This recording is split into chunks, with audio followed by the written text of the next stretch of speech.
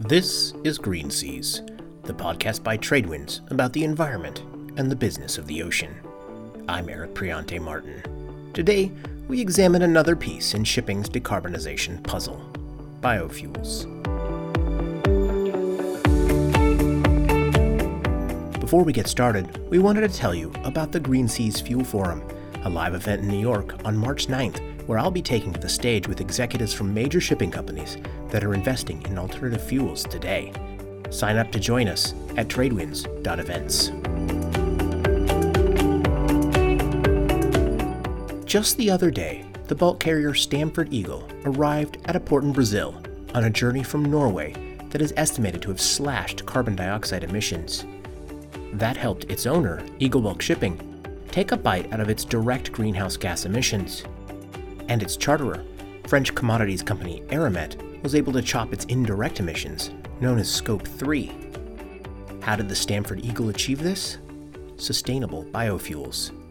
This is Jonathan Dowsett, Eagle Bulk's Director of Fleet Performance, who explained to me why the company started using biofuels. You don't need to do anything too significant to your tanks or to your fuel delivery system or the engine in order to use the fuel. So it's an available decarbonization solution that is drop-in ready, so we can use it on our existing fleet of ships.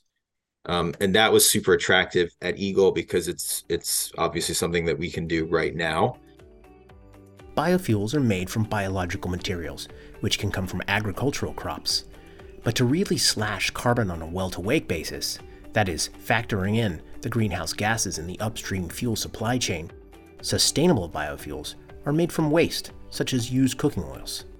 To achieve an 80% cut of the carbon dioxide on the Stamford Eagle journey, Eagle Bulk turned to a company called Good Fuels. The outfit provides sustainable biofuels that use residues or waste. For Eagle Bulk, this was only the second voyage powered entirely by biofuels. As an increasing number of trials and voyages are announced across the shipping universe, I wanted to know how far along biofuels are as a solution on the industry's path to decarbonization. That led me to Olivier Josse. He's the head of marine fuels at Cargill Ocean Transportation, the shipping arm of the commodities giant Cargill and a major operator of chartered tonnage. And as part of that, he heads Pure Marine Fuels, or PMF, that procures bunker fuel for ships for both companies and for third-party customers.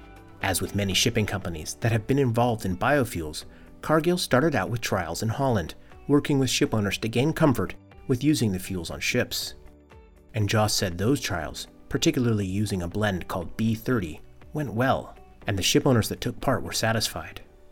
And we've decided to, let's say, consider ourselves not anymore in a trial mode, but more on an execution mode, and trying to scale that usage for us, but also for other customers for PMF, and also other customers of the bunker suppliers, the key strategic bunker suppliers we're working with into that space today. What Cargill has is fame.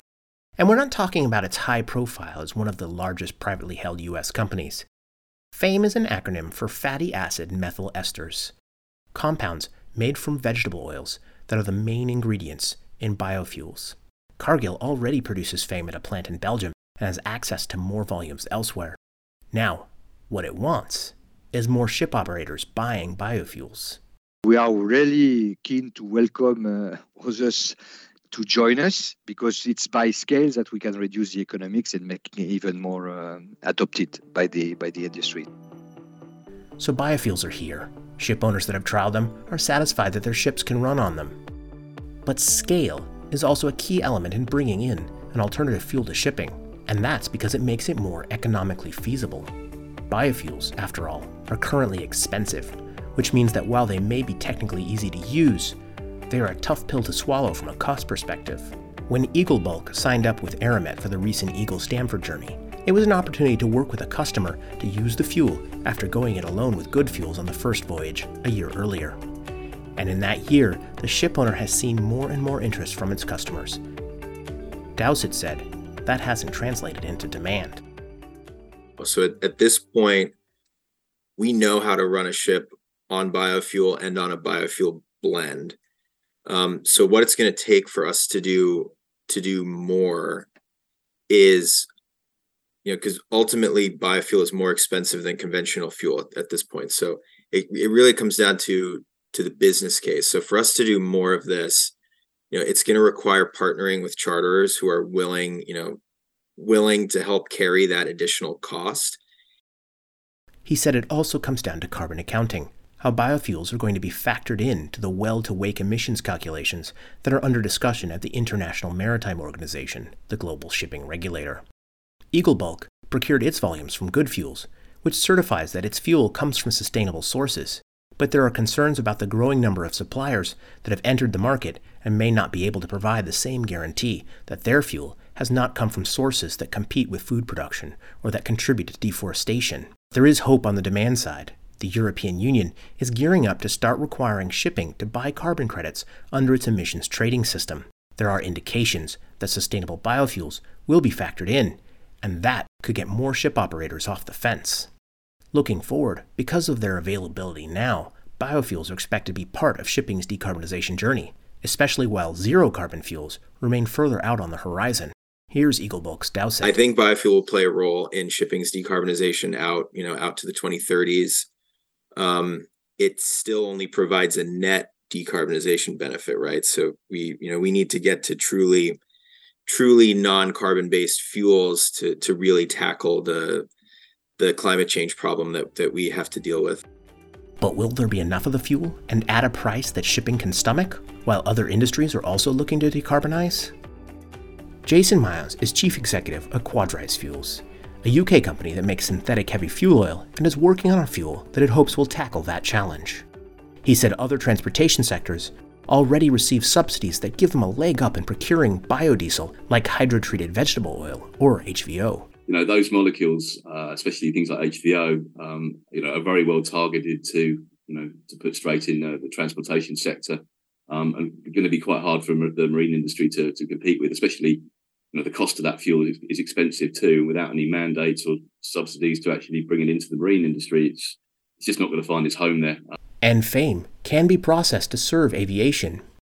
Instead, Quadrise's bio-MSAR fuel combines renewable glycerin, a waste product of making biodiesel, with heavy fuel oil to make a synthetic biofuel. The company says that it has 25% lower carbon emissions than heavy fuel oil alone, at a lower cost and higher efficiency than equivalent biofuel. Quadrise is gearing up to test the bio-MSAR on a vessel in the fleet of Swiss shipping giant MSC, Mediterranean Shipping Company.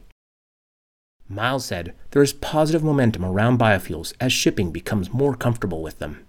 Where it may reach a limit is just in terms of availability and cost. Where synthetic biofuels come in are whereby they've got either an emission or a cost advantage, or ideally both, and they're abundant.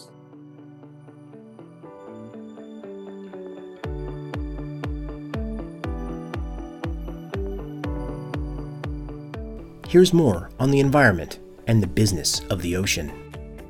The Green Seas newsletter talked to Maria Granberg, one of the scientists in the EU-funded Emerge project who are studying the compounds that scrubbers pump into the sea. Scrubbers are the devices that allow ships to continue to burn high-sulfur fuel oil. All invertebrate larvae, they are very sensitive, and they are also all different types of animals show the same pattern. So mussels and worms and crustaceans, they show the same sensitivity or similar sensitivity at the early developmental stages, while the adults might not be so sensitive. Visit tinyurl.com/greenseas4 to read about it or to subscribe to the Green Seas newsletter or this podcast. My colleague Gary Dixon has reported that shipowners Purus Marine and Nordic Hamburg are teaming up to install a combined scrubber and carbon capture system on 4 container ships under construction in China. The so-called Filtree systems will be provided by Value Maritime, which claims to capture 30% of the carbon emissions. Read the story at tradewindsnews.com. Mingyang Smart Energy is aiming to take Chinese ultra-large offshore wind turbines to the next level. Recharge reported that the company has unveiled a massive new design with 140-meter blades that can produce 18 megawatts of electricity. Read the story at rechargenews.com. Music for this episode is by Audio Coffee from Pixabay.